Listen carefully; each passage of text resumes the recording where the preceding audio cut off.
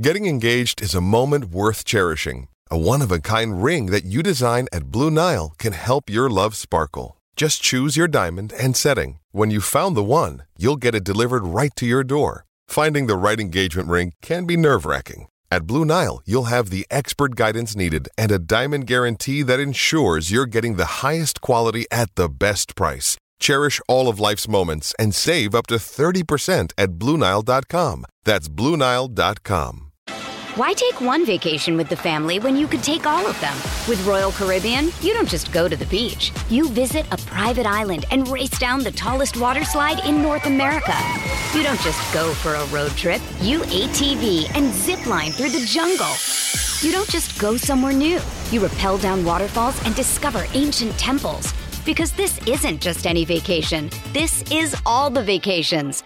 Come seek the Royal Caribbean. Ships Registry, Bahamas.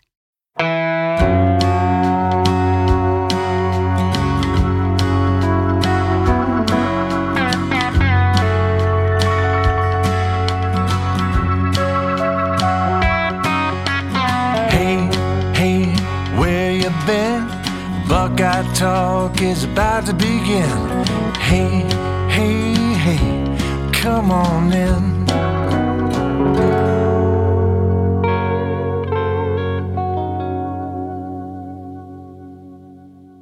Welcome back to Buckeye Talk. Stephen Means and Nathan Baird coming off of Ohio State's season opening win over Indiana, 23-3. Nathan, first and foremost, this is Monday. I don't know if we're going to actually call this Monday Madness, and that maybe I'll have a decision on that at the end of this pod or not. But I know what we're doing. The time we're done.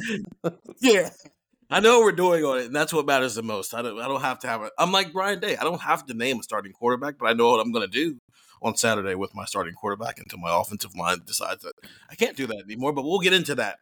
So we're going to break up the game. We're going to use this Monday pod every week to talk about the game. Nathan and I are going to go home.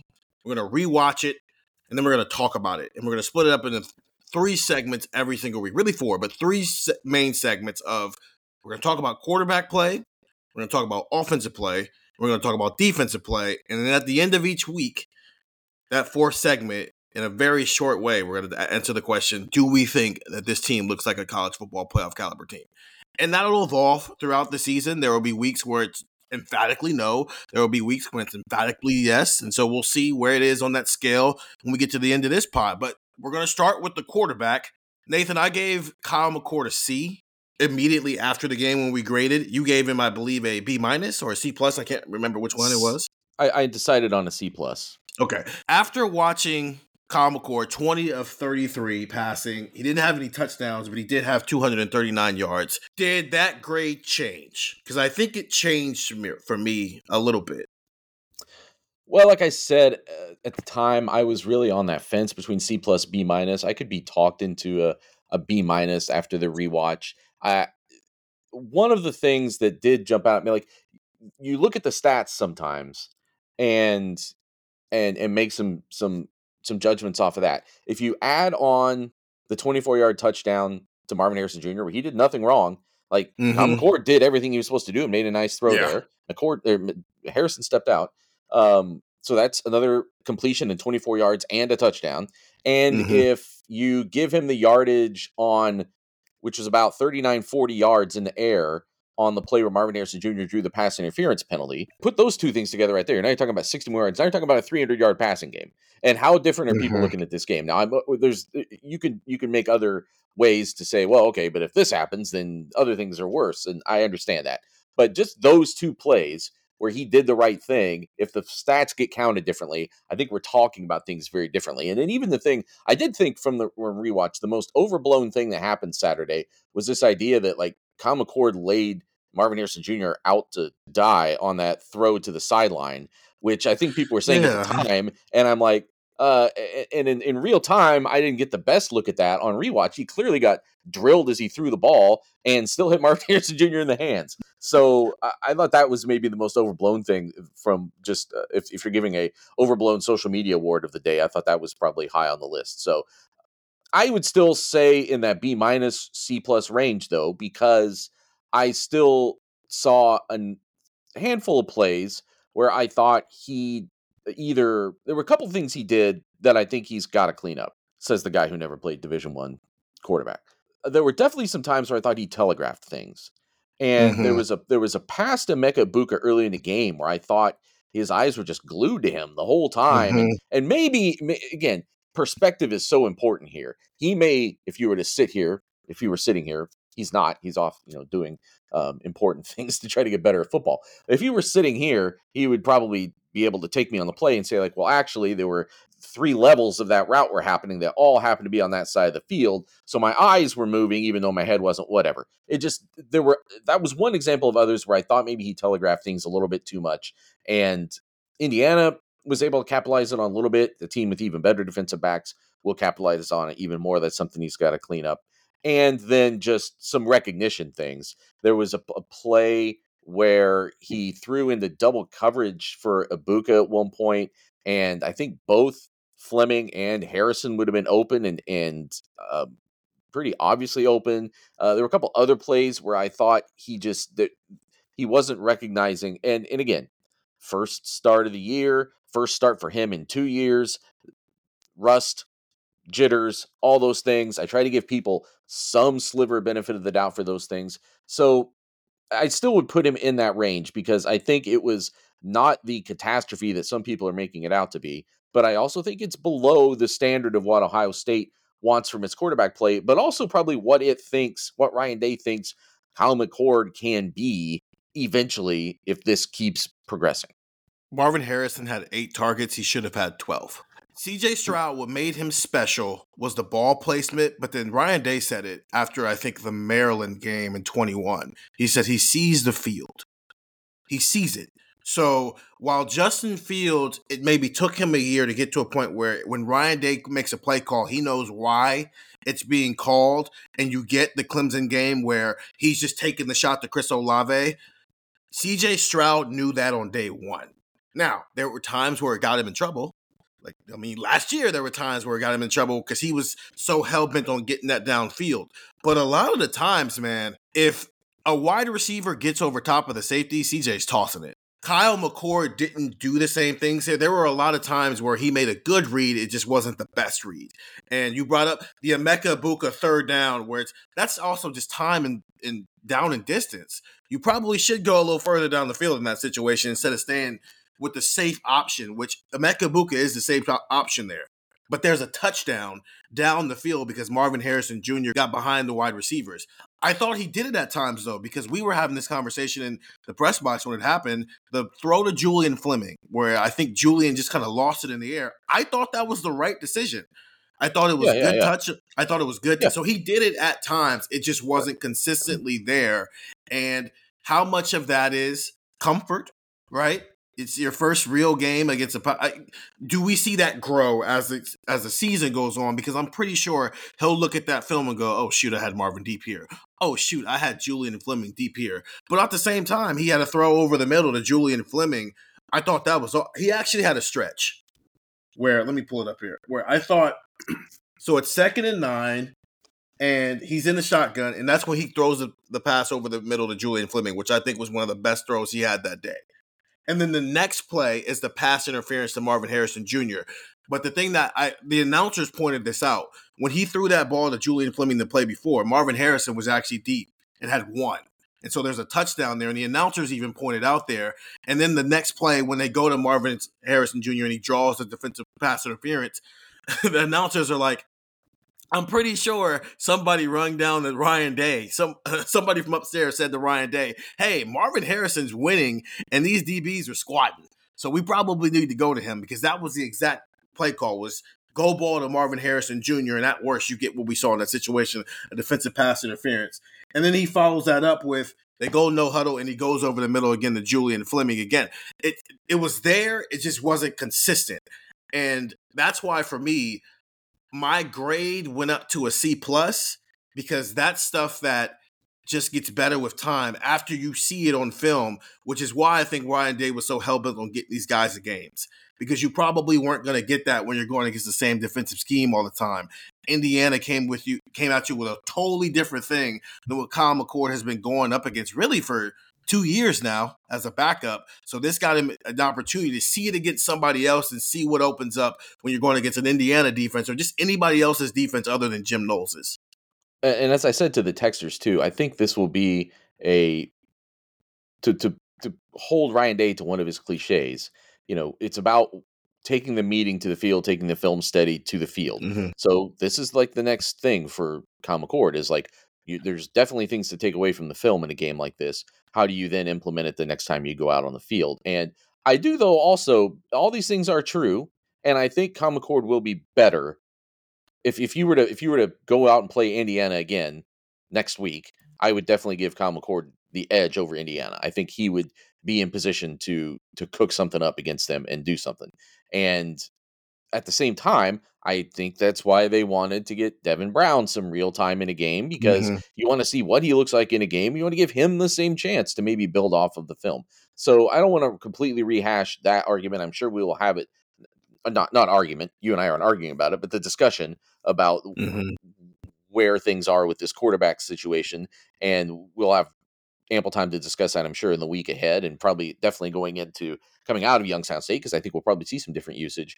But I couldn't help but think about that too, as I was thinking, oh, this is really going to help Kyle McCord. Like, he'll see these things on film and he'll know that he can do this and that next time. But I also think that would have been true of Devin Brown if he had had more opportunity. I also thought, I was looking at the interception play, which I was really surprised the way that they described it on the broadcast too. It was like, oh, he really made a Mhm. mistake there. And I'm like, it's fourth down. Like, what?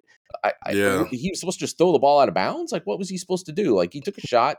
Ryan Day's right. If it gets returned all the way back, it's a disaster. But that's not a high percentage of that happening. So I think you take your shot there. But I did think, because even when Trainum fell down, you had both Cade Stover and Joe Royer at different levels, still rolling, still running routes on that play, and that's who he was trying to force it into. And I'm like, is there a point later in the year where, if you have one starting quarterback and he is building a rapport with players, is there that sort of non-verbal, like almost not Mhm. even like just a nod of the head, somebody knows that they have to break off their route because maybe they didn't see Chip Trainum get knocked down, maybe they don't know that things are hot right Mhm. there and you've got to make a change. So there's just so many little nuances that can develop with this offense still. And if you're going to be optimistic about the offense after a game like that, it's that if you clean up just a few of these things, what do you got here? You've got still just this monster offense, but they do have to be cleaned up. They absolutely have to be cleaned up. And some of it is offensive line play, but I would also say quarterback play has to be sharper. I think Kyle McCord would also say that, and he essentially did say that when I was standing face to face with him after the game, and so were other people. So I sent this to Nathan. We're gonna do best thing Kyle McCord did, worst thing Kyle McCord did, and it's something that maybe flash what might be his special trait. Let's start with worst, just so we can get that part out of the way, so we can end more on a positive note with Kyle McCord, because I thought he was pretty decent. I thought two things were just like, that was bad. The QB power that they ran in the red zone, man, that hole's there. He just goes left when he should have went right.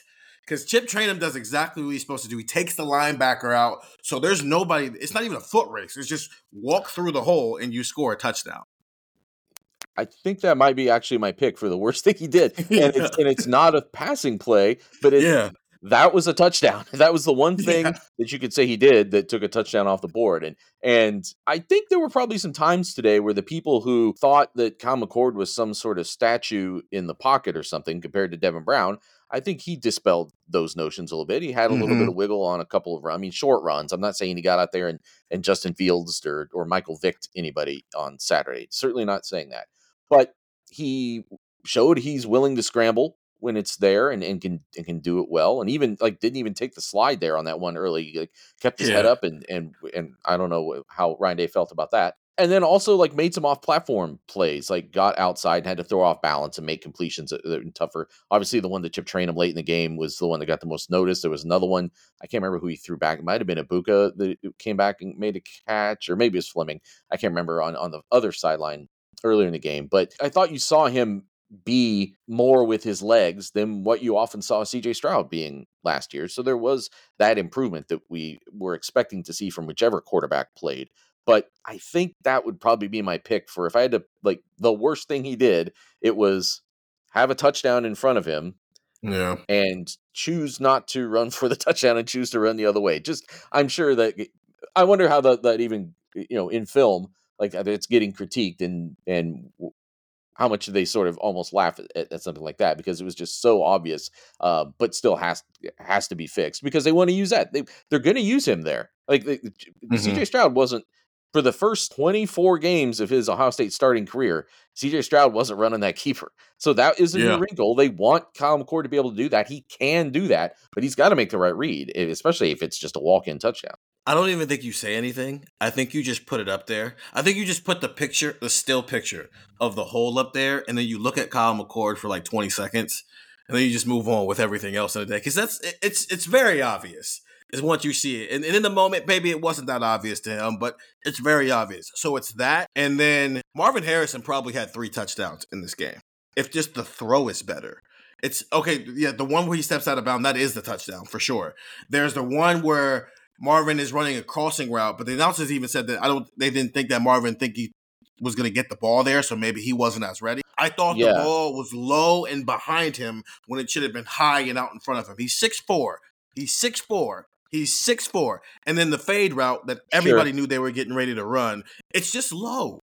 It's low. And we talked about it with CJ where he used to be maybe he would sail on some of those. Kyle McCord is just low on a lot of those situations. And so let Marvin Harrison be freaky. I think we overplayed the two played together for 3 years in high school, and maybe that chemistry will translate to college. But also it's been 3 years since they've routinely been getting reps together. So maybe we overplayed that. But his ball placement isn't CJ Stroud level, just like CJ Stroud's running level wasn't Justin Fields level. So we're gonna have to adjust maybe our view of that until it gets to a point where it's something that is more reliable. Yeah, there's definitely some calibration that's going on here right now. Just as you said that there was with Stroud. I actually think so. He was 2 completions to Harrison on 8 targets. I think it should have been 7 targets. I don't think that throw should have gone to Harrison. I think the one you're talking about, the front of the end zone throw that was low and behind him, even though, yes, throwing it high and away would have been better, even if it didn't make it more catchable, but it would have been less interceptable because it was definitely a dangerous throw the way it was. But I would have gone back over I would have taken either of the 2 tight end options there. I think you throw to Joe Royer over the middle, who had a step it looked like on the guy that was covering him, or Cade Stover was completely uncovered underneath. You could have just gone to him and gotten easy yards. And I know that there's people out there who, it's the fine line between like when are you taking your shot, when you taking the easy thing, the safe thing, and he's figuring that out. He doesn't have an indefinite amount of time to figure it out, but he's figuring it out. This is just part of the process. Like, you've got a game's worth of real data that you just went up against real defense, a defense that, especially when I watched it on rewatch, was impressive at times. Like, Indiana's got a couple guys. Casey's a dude. That linebacker is a dude, man. He's a dude. That guy had a game. Like, and we'll talk about that more, I guess, in the offensive line part. But he didn't also really affect Kyle McCord all that much, though. And like a lot of what we're talking about is sort of independent of what Indiana was doing defensively. It was the play unfolds and it's being defended, sure, but then like what decision are you making between A, B, and C? And I think there were times where he picked the right one and whistled it. I think there were times he picked the right one, and maybe didn't get the throw he wanted. And I think there were times where he, as you said before, even if you're making the right call, it's not the optimal call, the optimal read, the optimal decision. And there were times where he made the wrong decision. But that's true of all quarterbacks to some extent. And it's just a matter of how much you whittling out the ones that you want back and getting the ones that maybe in week 1 that you didn't see. You do see them when it's week 3 and it's week 7 and it's week 9. So again, just part of the process. But I think I still think, grading him as a C+ is not a stellar grade by any means. But I think it also speaks to there being a foundation within the play that we saw from him. He didn't fail, but he didn't necessarily excel. I'll let you go first. What's the best thing Kyle McCord did on Saturday? Yeah, I've been going back and forth on that because I all along I thought it was the two throws over the middle. So this is different to you than the thing that might be his special trait. Yeah, because like the special thing is like, while this is more like a routine. He just did this well. Yeah, I mean, I guess I would say either of those over the middle throws that happened, I guess, in the third quarter, the one that he zipped into Fleming, the one that he threw up the seam to Stover.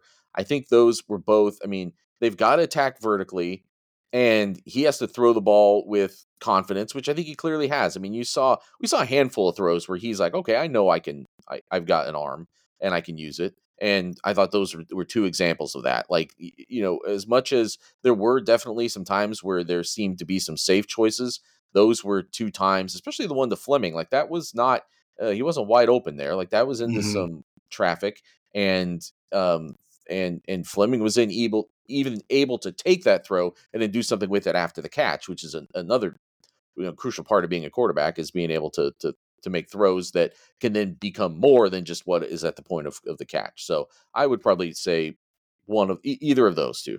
I thought the 24-yarder that got called back because Marvin Harrison stepped out of bounds was the best thing he did, because he didn't wait.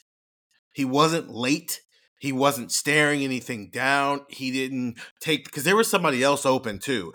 Emeka Egbuka comes in motion and is almost not really set. It almost could have been a penalty from the get-go because he's kind of moving when they snap the ball, but he's headed up the seam.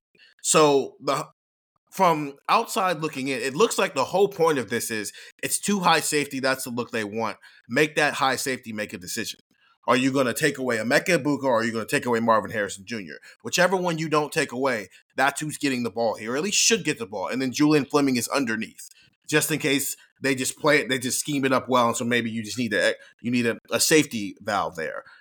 The safety valve is open, and earlier in the game, Kyle McCord had been taking the safety valve. This time he doesn't do it. He immediately locks in and makes sure that the safety doesn't move off of Marvin Harrison Jr., and he rips it in there. Great throw, great decision, great timing, and he didn't wait on anything.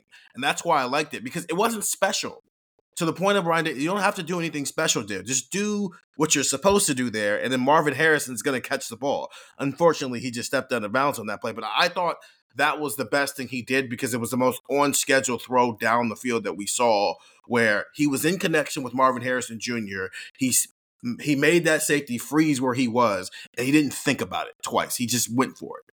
So here's my special. You kind of brought it up. It's I wanted to decide between the Mayan Williams wheel route, because everybody loves a good wheel route, but also it takes some touch to throw that. So, but I didn't take that one. I took the Chip Chanum throw, where he's kind of moving around in the pocket and whatnot, because the offensive line just did not do its job here.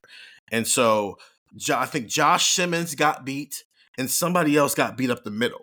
And so he evades all these guys and then makes the throw. He's got really special footwork. And I noticed that a couple of years ago, but Caleb Williams probably has the best footwork in college football right now, and it's kind of ridiculous what he does. But Kyle McCord's is pretty elite, and we talked about this. Andrew brought this up. All sacks are not created equal. Sometimes it's on the quarterback, sometimes it's on the offensive line. There were maybe 3 sacks that should have happened in this game because the offensive line didn't do its job, but Kyle McCord did what he needed to do to evade some guys and make sure it wasn't a sack, and then he moved the ball down the field.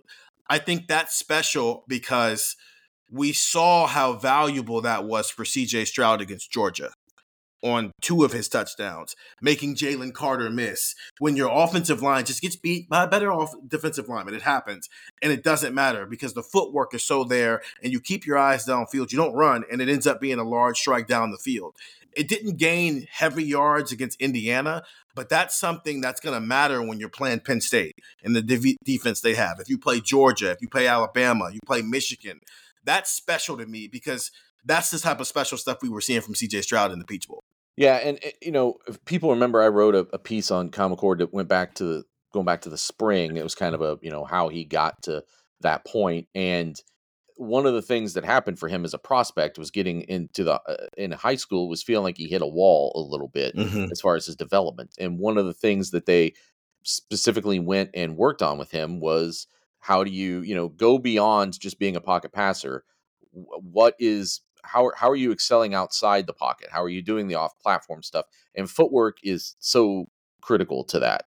And how you turning your hips and getting out and getting your feet planted and all that stuff like that stuff that's critical to being successful there, because it's one of those things where it has to look more wild and loose than it actually is. It still is based in fundamentals. So I think Mm-hmm. that's a good pick. I think I would actually pick the wheel route though, because I think I keep going back to something that Ryan Day said on his radio show last week, which was they don't need these guys to go out and make incredible plays. They have to go out and manage the offense as it's designed, manage the plays as they're designed.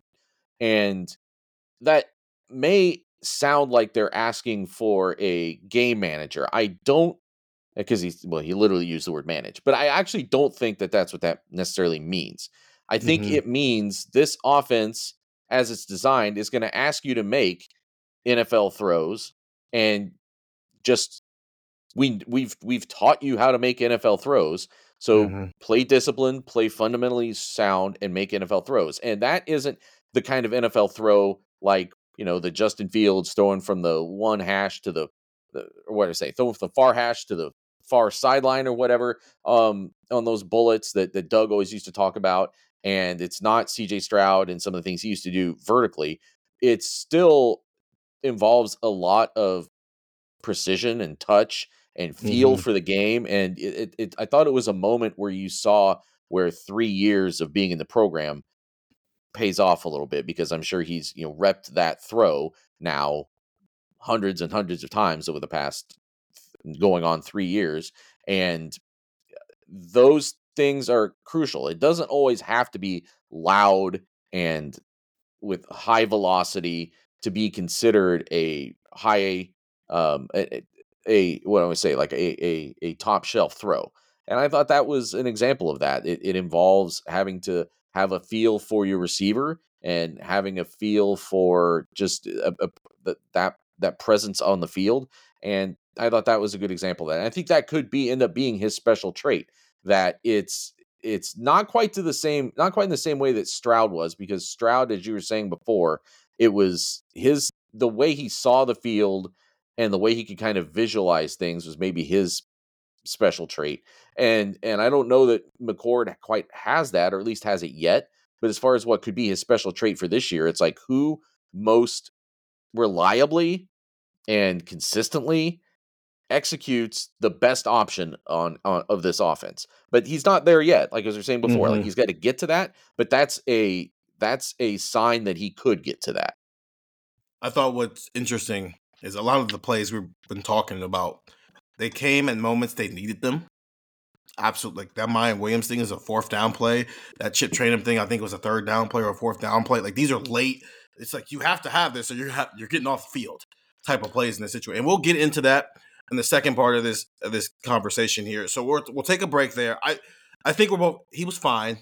He had some moments that made you feel like, okay, there's something there, but it probably needs to take a jump in week 2, and it probably will, because it's a lower level of competition. But it's a chance. It's not even so much about. It's a chance for him to build confidence, because I thought when they were going tempo and going quick with it, and he was in rhythm out there, that's when you saw a lot of those throws and decisions start to happen. While early on in the game, it was a little more hesitant to do some stuff. I don't know what to think about Youngstown State. This seems like no, but like, listen, like this seems like it's true. it's going to be like this could be one of the preseason scrimmages that we didn't get to watch. Is basically what we're going to get to watch next week to some extent. Except their defenses won't be as good as the defense that Ohio State's first team would have had to go against in said scrimmage. So that's probably not even fair. And it's why I still think I'm really intrigued. Like, give Devin Brown. Ryan Day said after this game, he probably would have played like the 3rd series. Mm-hmm.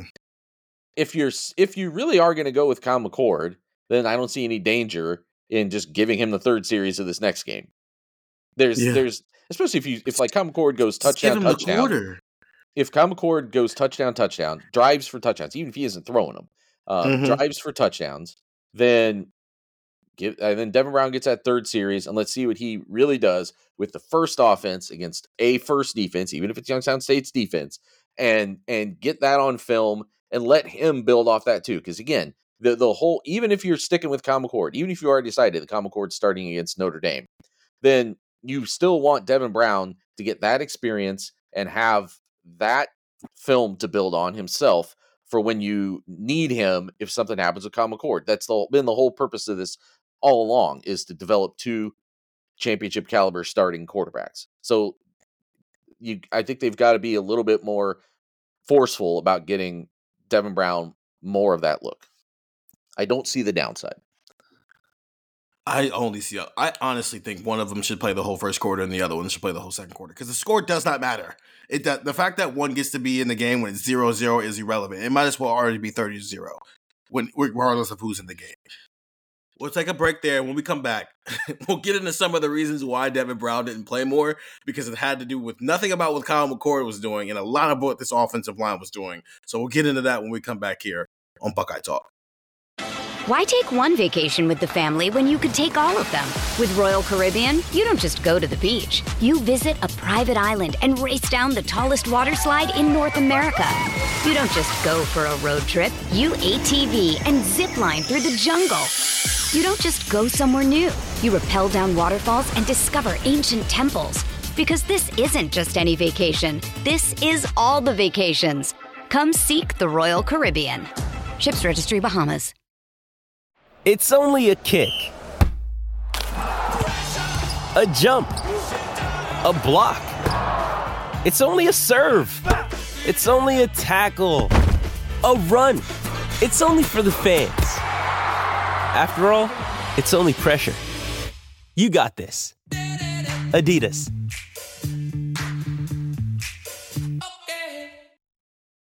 Sign up for the text, 614-350-3315. A lot of texts were going out Saturday. Nathan sent some texts out on Sunday. There will maybe not be as many texts on Labor Day, knocks on wood, but the rest of the week there will be texts, and there's a 2-week free trial. Listen, that gets you through the Youngstown State game, and it gets you through the Western Kentucky game, plus the Sunday. 2-week free trial. Sign up for the text. It's a great time. We have a great time. The text, 614-350-3315. I would say, by the way, this was actually kind of a quiet Sunday. I did text out a couple times of some thoughts I was having while doing the rewatch. But usually, like when the AP poll drops, the first thing I'm doing is texting it. It's not, I'm writing and putting it on YouTube. It goes down on text. When the line for the game comes out, the betting line, that's what I'm texting about and giving some context on that. Trying to. It's just this is our first, what do I say? It's the front line. It's our first contact with everybody, and I think it's worth it. Give us a try. You will not regret signing up for the text. And even if you do, it's easy to stop. You literally just text stop. Yeah, you can't regret. You can't regret it. You can't. So Nathan, I'm looking it up here. Ohio State was 2 of 12 on third down. And the reason why I want to have the offensive line conversation around third down, because this is really a why can't they get 2 yards conversation. So of those third downs, 1, 2, 3, 4, 5, 6, 7, 8, 9 of them were 3rd and 5 or less. And I'm just going to run through them because I actually rewinded each of them so many times and was just wondering what is happening here. And 2 of them, I would be like, why didn't you just run the 4th down play as your 3rd down play? Because the 4th down play was actually pretty good, even if one of them led to an interception. But that's just because Chip Chandler got tripped over. So the first one, it's 3rd and 3, and they run Trey Henderson, and he gets it, 19 yards. Cool, you can run the ball. The second one is 3rd and 2. They run Trey again, and they don't get it. And then they go for it on 4th down because they're in plus territory. And that's when they hit G. Scott in the flat and he gets the first down. The third one, 3rd and 2 again. I don't know how this team keeps ending up in 3rd and 2, but here we are. They run Mayan. Don't get it. That's when they come with the interception on the fourth down play where it's clearly supposed to go to Chip Trayanum when he gets flipped over. Then The fifth one, the fifth third down. So the third one was not a 3rd and 5 or less situation. So the fifth 3rd and 5 situation is 3rd and 1, and this is when Devin Brown is in the game, and they send him on the QB keeper, and he doesn't get it, so they punt. Then then the next 3rd down one is the 3rd and long situation, and then the 7th one, 3rd and 3, pass to Emeka. That's the play where I mentioned it earlier. He hits Emeka in the flat when Marvin Harrison had 1 deep. So this is a chance to get a touchdown, but instead he takes the safe route so they don't get a first down in that situation. And they punt again. The next one is the 3rd and 5 where it's coming off the throw to Julian Fleming. And then they hit Marvin Harrison deep, and that's the DPI. So cool, that works in your favor. But that's the second one so far of these 3rd and short situations that has worked. It's because you threw the ball down the field. The 9th one, this is in the red zone. It's 3rd and goal. You're on the 4-yard line. This is the keeper we talked about earlier for Kyle McCord, where that's on him. That's not on the offensive line. Everybody did their job. He just didn't read it the right way because he made a bad decision. So no, they don't get it. So once again, 10th one, 3rd and 5. They run it with Chip. He gets stopped behind the line of scrimmage, and they lose 4 yards. And then the wheel route to Mine Williams. So once again, why didn't you just run that on 3rd down? Because it worked for you instead of getting to 4th down. And then the final one is a 3rd and 4 where, I don't know, they threw the ball this time around and they just didn't complete it to Julian Fleming, so they kicked the field goal in that situation. So 9 times it's 3rd and 5 or less, and you complete 2 of them. This is an issue, Nathan. What is happening here? Why is this still a problem a year later? 2 years later. I mean, let's go back to the start of the second half of the 2021 Michigan game. Like, this isn't just a 1-year problem or a 1+ year problem. And so I was struck by 2 things. And actually, by my count, there was 1 of 7 on 3rd down when it was 3rd and 4 or fewer. So if you go down inside of 5 to 4, it was 1 of 7 on 3rd and 4 or fewer. I think that's correct. That is a staggering stat. And 2 things keep jumping out at me. Number one, we already mentioned there were some times where like Aaron Casey was just coming, like they had it blocked, and then he just shoots a gap and hits a guy and takes him down. Yeah. And now having said that, I think that Indiana was able to play with a certain aggression against the run on defense because maybe Ohio State wasn't letting it loose, whether that's by play call, whether that's by Kyle McCord decision, that the vertical threat wasn't quite there enough. And that sounds like such a bizarre thing to say with a team that's got Marvin Harrison Jr. and Emeka Egbuka. But if I'm Indiana and I'm Matt Guerrieri and Tom Allen and the rest of that defensive staff, maybe that's how I would have done it too. I would have maybe come in and said, look, let the quarterback prove he's going to hit those tougher shots and have the linebacker Casey kind of be able to hang in there and shoot the gaps. Like, I guess that makes some sense, but I definitely noticed him just making plays. There was a percentage of the times that Ohio State failed on third down that was him making plays, or Carter on the other side. Like there were some guys.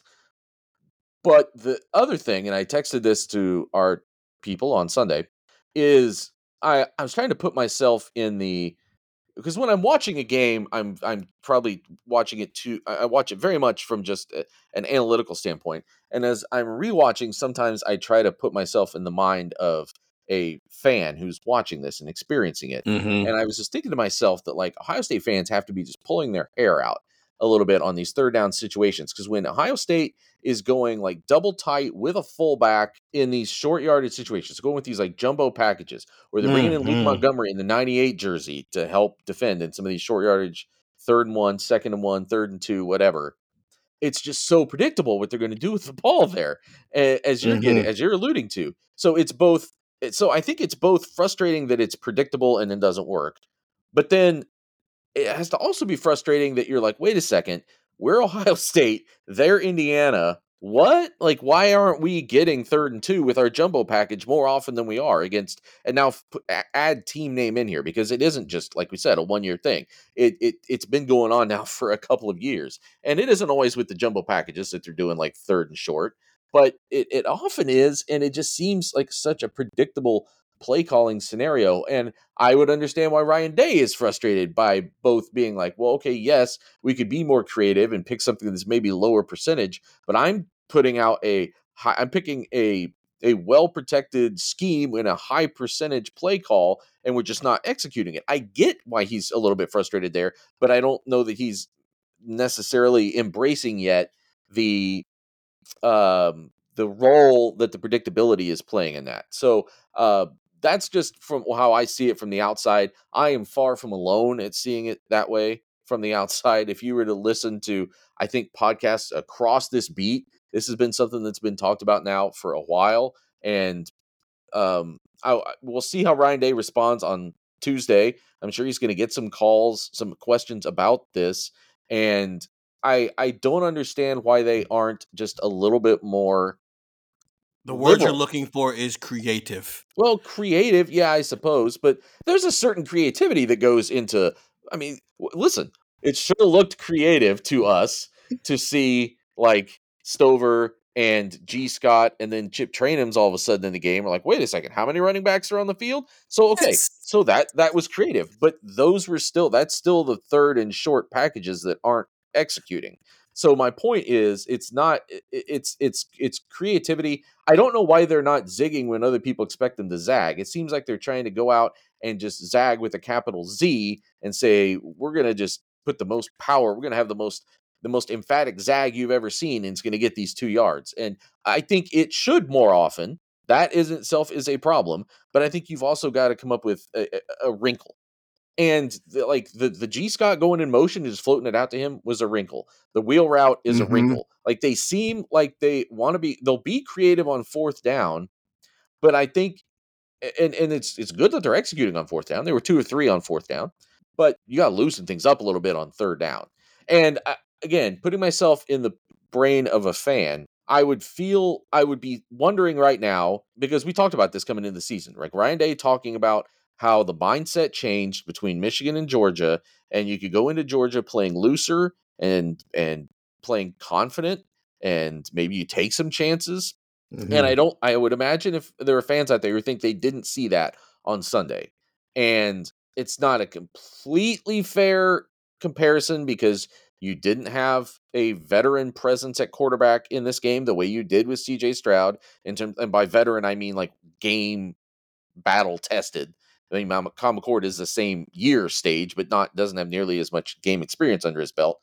You've got a much less reliable offensive line, obviously, at this point. So all those things are true, but I just think they got to do something that makes you say, wow, a little bit on third down once in a while. Instead of, it seems like trying to just power through every time and having that come up short so often. I thought they were aggressive in the passing game. Kyle McCord just wasn't always willing to take it. And that's on, as you already mentioned, a non-experienced starting quarterback. That's going to happen. Kyle McCord probably doesn't make the same reads in that Georgia game that CJ Stroud made. That's fact right now. That's just fact. Yes. I thought the passing game was creative. I thought the Chip Trainum wrinkle was interesting because it's Mitch Rossi, more athletic. Let's see what happens. But it's not Mitch Rossi because Mitch Rossi didn't take handoffs.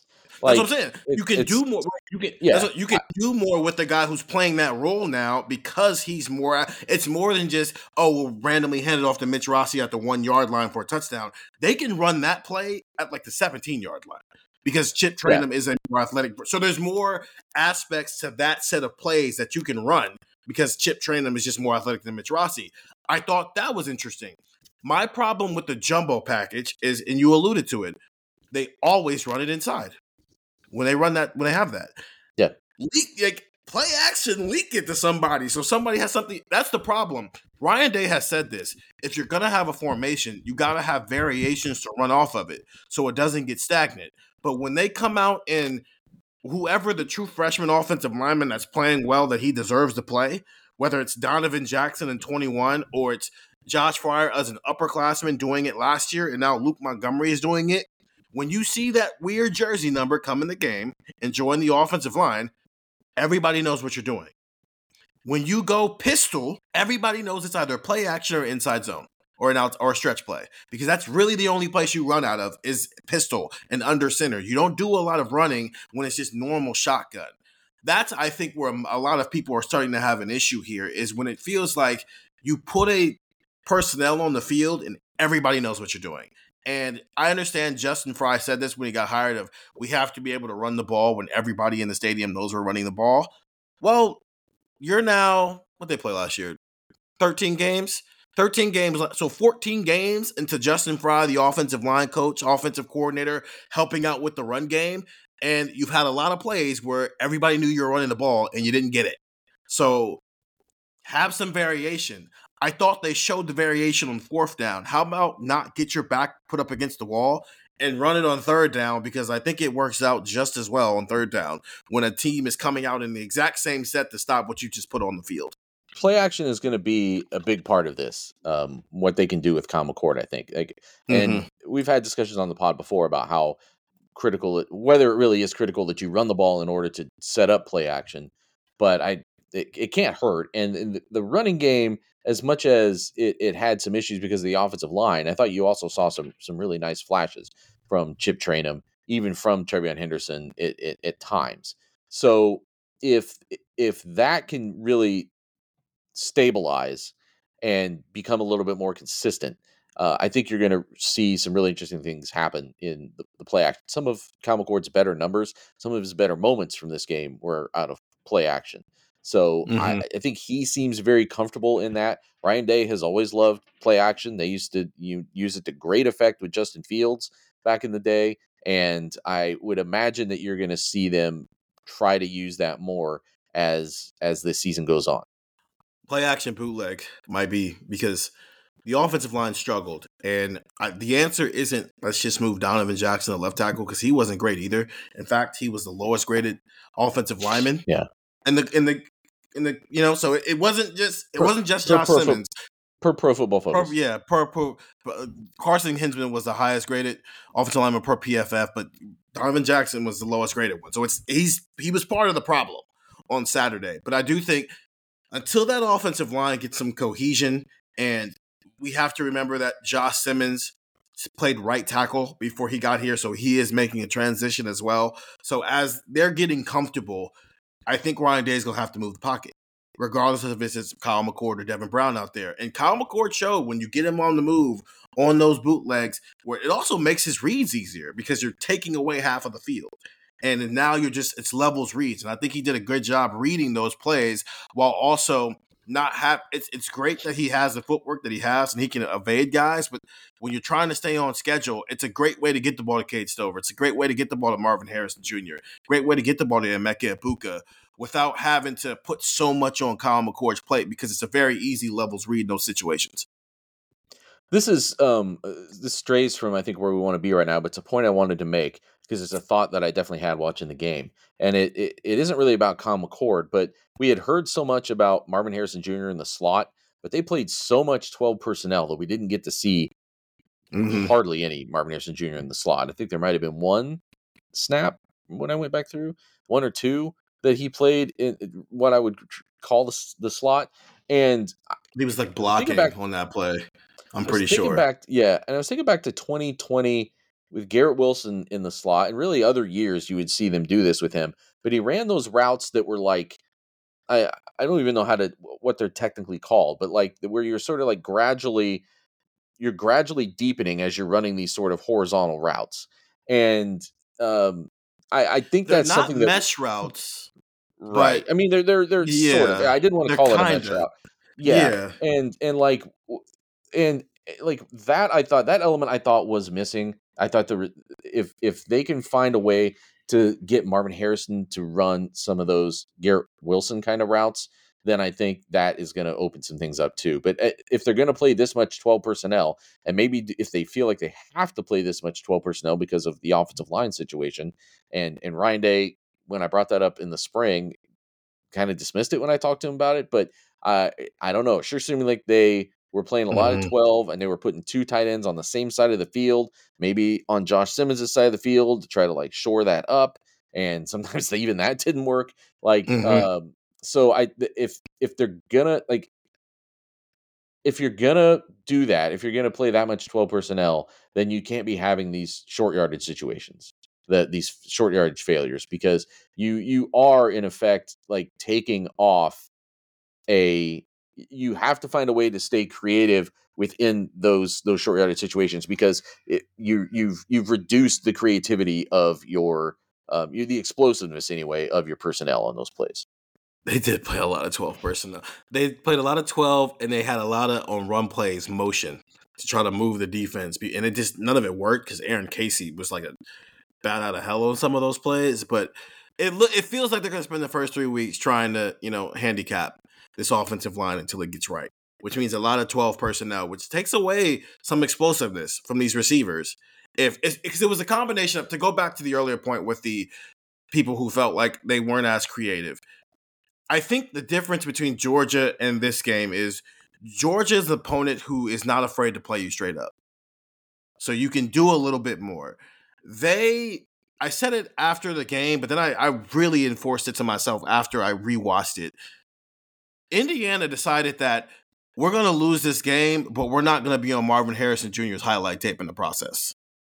And so it was a lot of too high safety, a lot of double Marvin Harrison Jr., a lot of just like, we don't want to lose the Marvin Harrison Jr. because we just don't want to lose the Marvin Harrison Jr., which is what made those, when you missed him, stand out that much more with Kyle McCord. Because it's like, man, Marvin's had to wait like 12 snaps to get an opportunity where he could realistically get the ball here.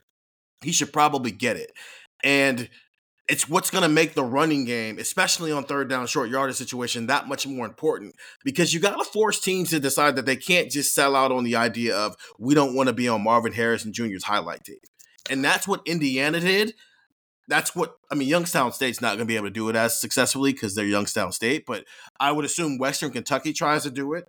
I would assume Notre Dame tries to do it. And I would assume really every team up until Penn State has this same philosophy of, everybody else can beat us but Marvin Harrison Jr. And so how does Ryan Day, how does Justin Fry, how does Brian Hartline, how does Tony Alford, how does this offense combat that? To one, make sure he stays involved so there's not another game where he's 2 for 8 on targets, but also other parts are effective that allows him to be freed up a little bit more. I feel it was visceral. Like how much, if I was a fan, if I was watching that game and was just like, oh, another inside zone, right? If it's predictable for schlubs like me, then it's, I think, very predictable for people like even the Tom Allens of the world, let alone the better programs Ohio State's going to face this year. So at some point, I think they've got to do something else there. And I don't know if that's where the influence of the other people that are helping call plays can come in, if that's where Hartline maybe has some influence, if that's where Keenan Bailey has some influence, or if even the guys who are the more run-oriented guys have, then you go solve this. Like it's the offensive line and the running backs that aren't necessarily executing in those situations. If they're the ones who are pushing for that, then they need to solve that. So Ohio State used to give us a champions list every week. They stopped doing it last year I joked that they lost to Michigan and they stopped giving us information. Well, that's kind of what happened. They stopped giving it to us after the Michigan loss. So we're going to have our own champion. We're not going to do a whole champions list. That's ridiculous. But who was your offensive champion this week? Most impressive offensive guy? I'm going to go Chip Trayanum. Mm-hmm. I'm tempted to say Cade Stover, but Cade Stover had a bad holding penalty where he just got beat. I still am kind of waiting for him to take that next step as a blocker and really have that. If he does that, then the presence that he has on games is really going to be palpable. It already is in a lot of ways, but I think that's still the one thing that is lacking a little bit. So I'm going to go with Chip Trayanum just because you have both the surprise element and just the effectiveness element. It's another game. Mm-hmm. Go back to the Michigan game last year. He proved himself in that game. No, I'm still a running back. I can do this. And you saw some really nice burst from him, I thought. And some of it came in the second half when the offensive line was blocking better. But I thought he did an effective job of hitting holes hard, getting to the outside with, the speed that he has and just his all around kind of physical specimen shows up when you're out there playing. So, and then just the versatility that they're asking him, to have some sort of tight endish moments, to have those fullback moments, to then just be a tailback. Like it's more than they ask of basically anybody in this offense. It's beyond what they would ask Xavier Johnson even to do. So that'll be my champion for this week. We saw 12, 13, and 22 and 10 personnel all in the same game.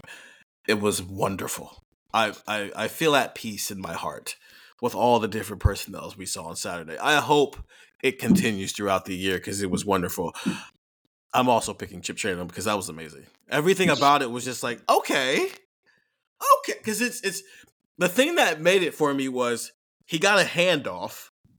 Nice run on the handoff. And then the very next play, he's blocking for Mayan Williams on a touchdown run. It's a wrinkle that feels like it matters against Penn State, Wisconsin, Michigan, and in a playoff game. You know, that's what I think makes it so important. Shout out to Jesse Miracle as well. He had 2 50-yard punts, so I just wanted to also throw that in there as well. But Chip Trayanum is undoubtedly the champion because that's they showed that week 1 for a reason. They might not show it again for the next 2 weeks because they don't have to, but that's going to come up again because the Mitch Rossi role on steroids. And I think that's what I like about it is because there's more you can do with it because this is no longer a guy where it's like, no, we just need a guy who can block. No, we're going to give this guy the ball. We're going to line him up as a fullback. We're going to line him up as a running back. I think there was a play where he was the fullback and Travion Henderson was outride and they brought Travion on an end around. It's just he allows you to do so much because he's physically a lot bigger than the rest of the running backs while not sacrificing any of the athleticism that goes along with it.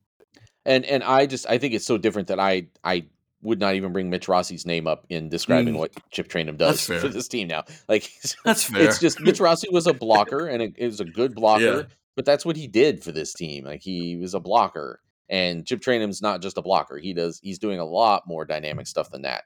So it's, we talked in the preseason about this running back room and how are they going to find touches for everybody. And we had sort of said like, well, with Trayanum, he's going to have a huge role on special teams. You don't have to necessarily find this big role in the offense for him to maybe still keep him, satisfied with his role and keeping him engaged. And then what did they do? They went out and just made him every position on the offense. I think what's funny is the two most statistically productive people in this game were our in-state kids who showed up here as linebackers. Gage Stover almost had 100 yards. He was a linebacker when he got here. And Chip Trayanum was a running back at Arizona State, but he was recruited at Ohio State to potentially play linebacker, and he transferred in as a linebacker. So I just think that's hilarious. We're going to take another break, and then when we come back, we're going to flip it. We're going to talk a little defense.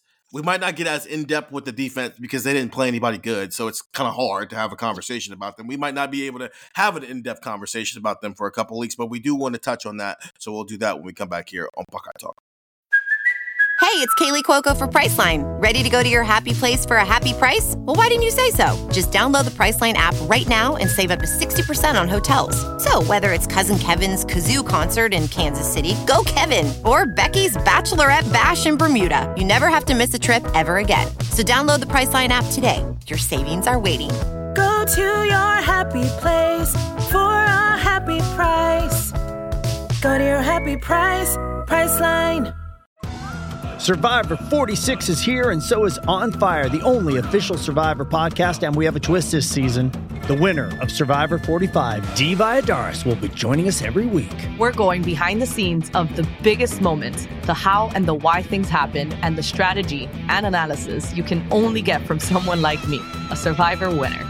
Listen to On Fire, the official Survivor podcast, wherever you get your podcasts. So we're back. I mean, they held Indiana to 3 points. Kudos to them. I honestly, I want to save the deep dive on the defense until Western Kentucky, because I understand they're not the same talent level, but they're going to chuck it around enough that we're going to get a real gauge on the secondary, I think. Yeah. So I don't want to go deep dive into this. Who's your defensive champion?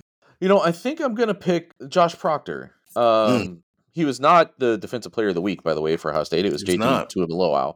But I'm definitely picking Josh Proctor for what I thought was my favorite defensive play of the game, which was early in the game.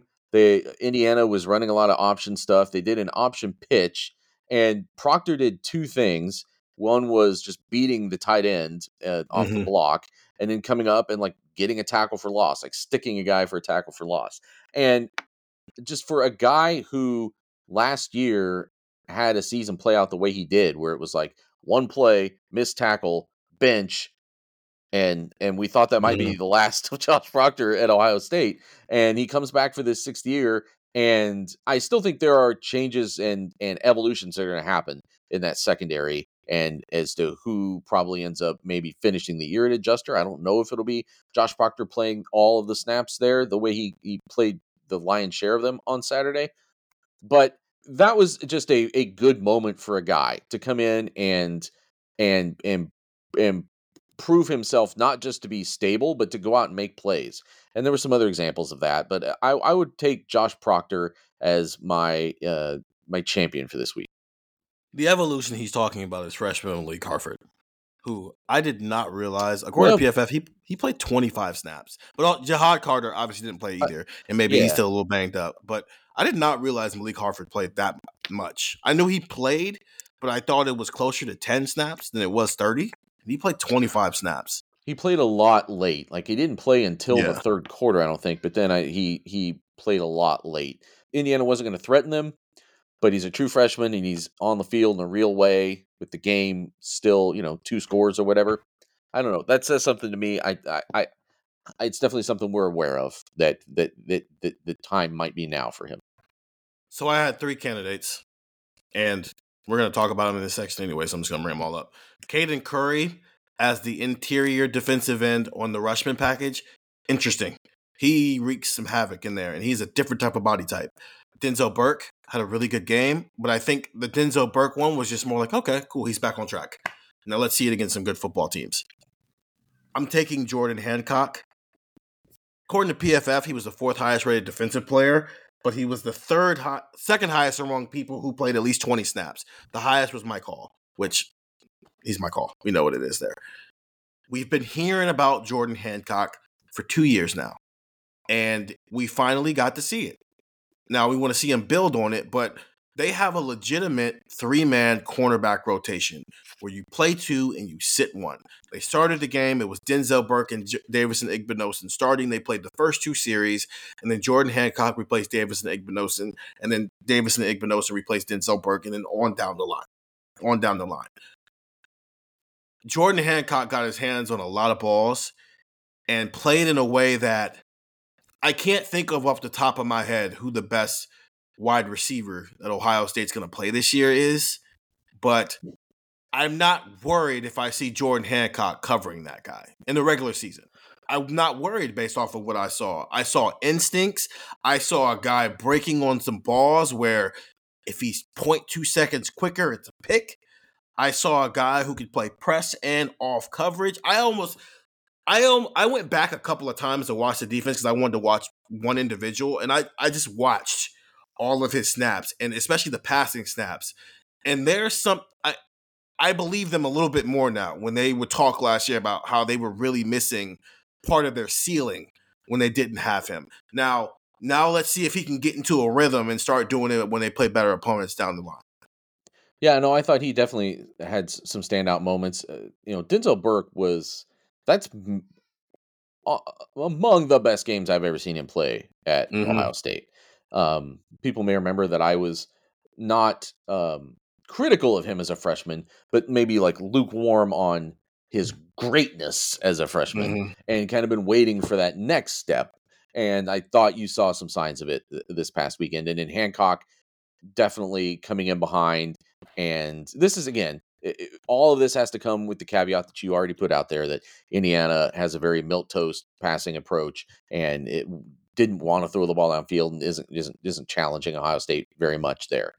But it's, again, there were definitely some teams that were of roughly Indiana's quality last year as passing teams. Maybe not that bad, but weren't great passing teams and looked like better passing teams, or had more passing success, because Ohio State's cornerbacks were kind of out to lunch at times last year. So it was definitely a confidence building weekend for the cornerbacks, and I expect them to keep building off of that. Probably the exception being, I thought the worst play for the defense was Davis and Igbinosun's pass interference on 4th and 3, where the ball was going to be like 5 yards short of the receiver, and he just came in and mugged the guy over the back in the most blatant pass interference call. Like that might stand up. That might stand up as like the most blatant Ohio State PI of the year. So that one, I thought maybe he would be a little bit more. I think he might be a little more disciplined. I thought he might be a little cleaner with it than he looked in this first game. So I think he's got to clean that up. But it could be some first day in the Big Ten jitters, I suppose. Hey, do they have venues like Memorial Stadium in the SEC? I mean, come on. That was awful. That was awful. That was awful. Also, what made it worse is he did the typical DB, like, who, me? Are you serious? You're calling this on me? I think he's a physical corner, and I think we noticed that back in the spring. Yep. But also there's some backlash to that. It's a fine line. I don't think that's his last DPI this year. I think he might have a couple of those just because he's physical out there. You take good with the bad with a lot of DBs, right? Like we Lathan Ransom had that what was it? What did he get called for? Was it a late hit? Or the unnecessary roughness where it's like the defenseless receiver. Yeah, and it was nothing dirty. It was just the way Lathan Ransom plays, and you're like, oh yeah, he's good for about one of those a month or something. Like he's going to do a lot of really, really, really good things for you in a package that sometimes has occasional issues like that. You just hope they don't happen at the wrong time. So you try to clean them up as best you can, but sometimes you take the bad with the good because the good is. I thought he had 4 tackles. I thought he was excellent as a tackler out there on the perimeter as well. Indiana threw it 21 times, and 12 of them came in the fourth quarter when they had no choice but to. So we don't have a lot to go off of here. I mean, we wouldn't be Buckeye Talk if we wouldn't be members of the Ohio State beat if we didn't mention number 6. Yep. Who, I mean, was really good. He looked really good. And outside of, I noticed it early that it was 3rd and 2. And then Indiana got a penalty, and then it went to 3rd and 7, and they took him off the field. And they put Cameron Martinez out there, and so in my mind, I'm thinking, okay, cool. They're not ready for him to be the answer to every little problem that shows up for Ohio State's defense. Right. They're still going to have some matchups, except they didn't go to Cam Martinez really that much more in the game. They just kind of stuck. But also, Indiana was running triple option dumb stuff for most of the game, so. I want to see, but that first series where they went to 3rd and 7 and they took him off the field and put Cameron Martinez out there, I think that's notable because when they play to Indiana, if it's 3rd and 9 and Sam Hartman's dropping back, I think it might be similar. And I think the only game where it won't be similar, maybe because that'll be 4 weeks into him playing, maybe he's a little bit more comfortable. But I think now, the question there will be whether he comes off the field. Like the Cam Martinez part of it, I understand. The question will be whether Sonny Styles comes off the field. Because then it's like, does he go back and Josh Proctor comes off the field? That's, I think, the interesting thing there. And maybe. But I also think there's games out there where they don't take any of the safeties off. They just stay in that base. Like if they play Georgia and it's 3rd and 9, they're just going to keep Sonny out there, and he's just going to cover Brock Bowers. Yeah, personnel is going to dictate some of that because if you've got a tight end that's that good on the field at all times, then that's the guy you probably want matching up with him. And I was watching this game, rewatching this game, thinking back to the spring and how we had all these conversations about like, so wait, is he an adjuster? Is he a bandit? They have him playing behind Lathan Ransom. So is that what they think he is? And like, is that where he's going to stay there? And then obviously this developed and progressed to the point where he now is the nickel safety. But the nickel safety, the way he plays it, didn't remind me of Tanner McAllister. It really reminded me more of Pete Werner in 2019. It was more reminiscent, and some of this is just because he's a bigger dude and looks more like could get away with being called a linebacker almost if you squint out there. So it looked more Sam linebacker-ish at times, and also because of the way Indiana plays. So you're keeping that guy in the box, keeping him closer to the ball, keeping him more in line with the linebackers. It'll look different when they play and Notre Dame will be an example, but Western Kentucky too.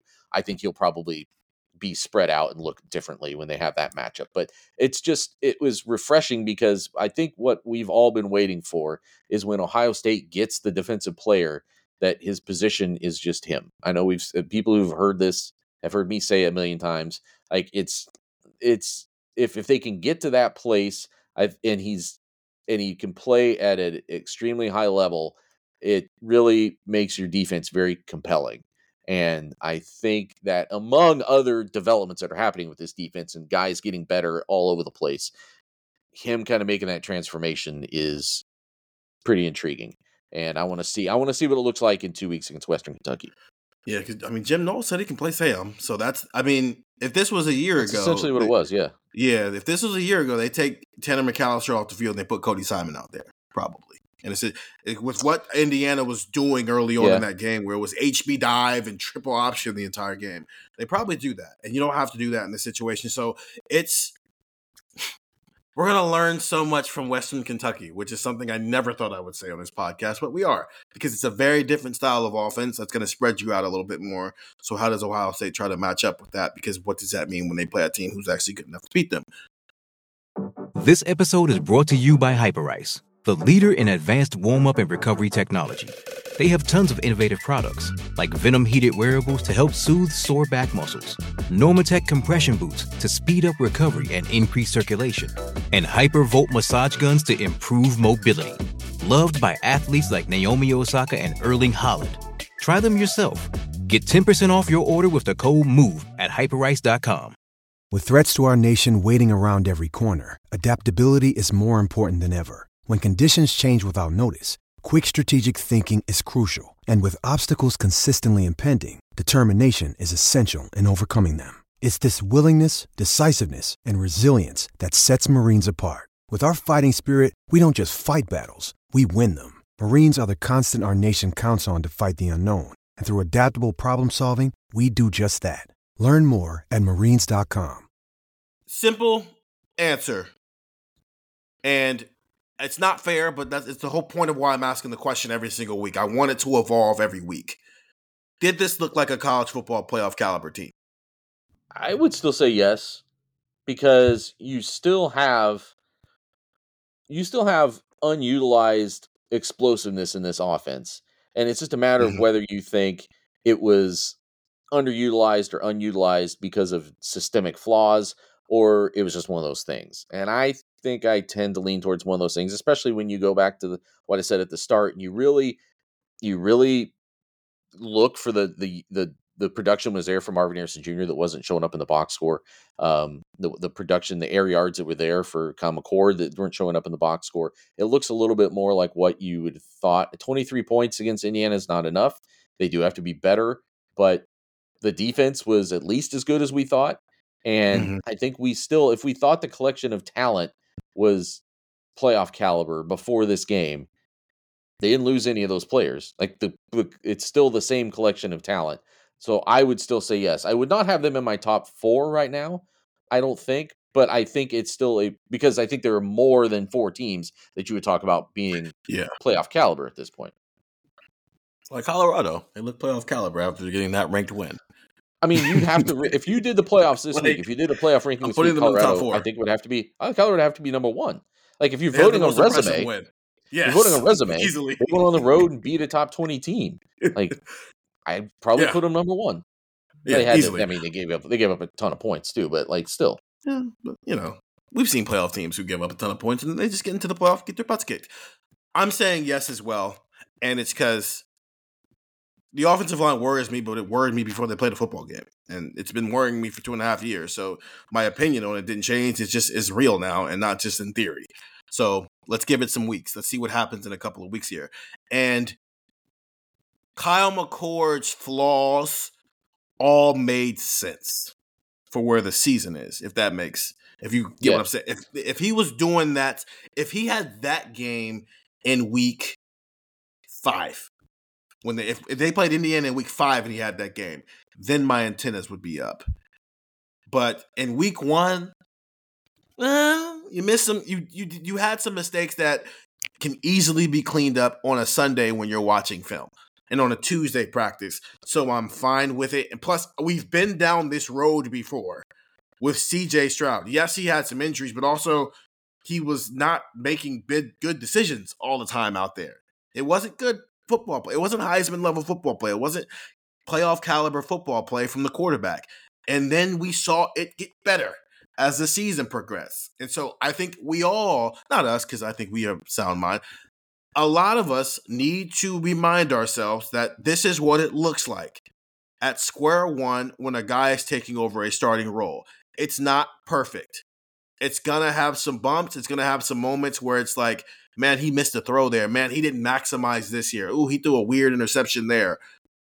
It'll get better until it doesn't. But then the track record at this point suggests that it will get better. And because of that, I'm with you. I wouldn't have them in my top 4. I maybe would have them 5 just because some other teams kind of took care of business who were playoff teams, and Ohio State really didn't do that in the same way. But I do think this is a playoff caliber team. I mean, listen, CJ Stroud last year against Notre Dame in the opener, 24-34, 223 yards. Mm-hmm. It's same ballpark in terms of production. And if you want to make even another comparison, go back to you're saying this is what it looks like in your first game. Well, how about the 4th game of your second year as a starter when Indiana made Justin Fields look pretty bad? So I'm not, this is not all a defense of the things that we already pointed out about that Kyle McCord wants to be better at and can be better at and needs to be better at. It's just, again, you need to have perspective, because after CJ Stroud had that pretty, for him, kind of pedestrian game against Notre Dame, like a month later, they're wiping the floor with Wisconsin and Iowa. So again, it's all about having the perspective of what is this building towards, and where is improvement happening. With go back to first year CJ Stroud, rough opener against Minnesota, but promising things in the opener. Then has the game against Oregon where they lose that game, but that's not his fault. I mean, he threw the ball, he had to throw it a lot that game, but made plays, I thought, at times in that game and played pretty well, but was still coming into his own. Has the bad game against Tulsa because he's hurt, takes the week off, and then comes back and just gets in a rhythm, and it finally clicks for him. And sometimes it doesn't happen overnight. Now, if I'm an Ohio State fan, I'm out there listening to this, I'm saying, yeah, you skipped right over the point where he lost a game, and Ohio State can't lose a game and win the national championship, and that might be true. That's true. So that's fair. They're on the clock to figure some of these things out. I wrote a piece a couple weeks ago. It was like, will Ohio State have how many games will Ohio State have the better quarterback in the game? And, there's a streak going here. It goes all the way back to, you would argue probably, I know Justin Fields had a better game than Trevor Lawrence in the 2020 semifinal. Yeah. But I would still probably argue Trevor Lawrence is the better quarterback. So that was the last time. And then Mac Jones, I would take Fields over Jones. So if you started counting there, that's the last time. That semifinal game was the last time someone would probably say that the other team had a better quarterback than Ohio State's quarterback. So that's a streak of 20-some games now. I don't know if that's still going to be the case. That might end it at Notre Dame. But it also doesn't necessarily mean that Ohio State has to lose that game. That's true. Because even with Tanner Morgan, the case with him was just that he'd played more football than CJ Stroud. Not that he was actually more talented than CJ Stroud. Yeah, no. And I'm saying that I'm saying looking back at it, you would say these things. Definitely looking back at it, you would say, well, of course, Tanner Morgan wasn't a better quarterback than CJ Stroud. But I think you could have even said it by the end of that night. You could have. Yeah. Probably by the end of the second quarter. But I still don't know what I'm going to name this pod, and that's fine. Maybe that's going to keep you guys interested. You can find out if Steven named this pod this week. And maybe he didn't name the pod this week, but then that just means you have to check out the pod next week. See if Monday meansness. Ooh, what it means Mondays. Monday means business. Oh. We got some options. Yeah, we do. So listen, sign up for the text, 614-350-3315. I might reveal it on the text one day. Actually, sign up for the text. I'm going to ask the texters what we should call this Monday pod. So if you want an input, sign up for the text, 614-350-3315. I almost said my own number again. I got to stop doing that. because that's a whole other set of problems I don't want. That'll wrap up whatever we're going to call this pod. Andrew and I will be back on the Tuesday pod with another recruiting edition of that pod, and then it'll be Tuesday again, and we'll be talking to Ryan Day, and we'll be in the thick of it, preparing for Youngstown State. So for Nathan Baird, I'm Stephen Means. Have a happy Labor Day, and that was Buckeye Talk.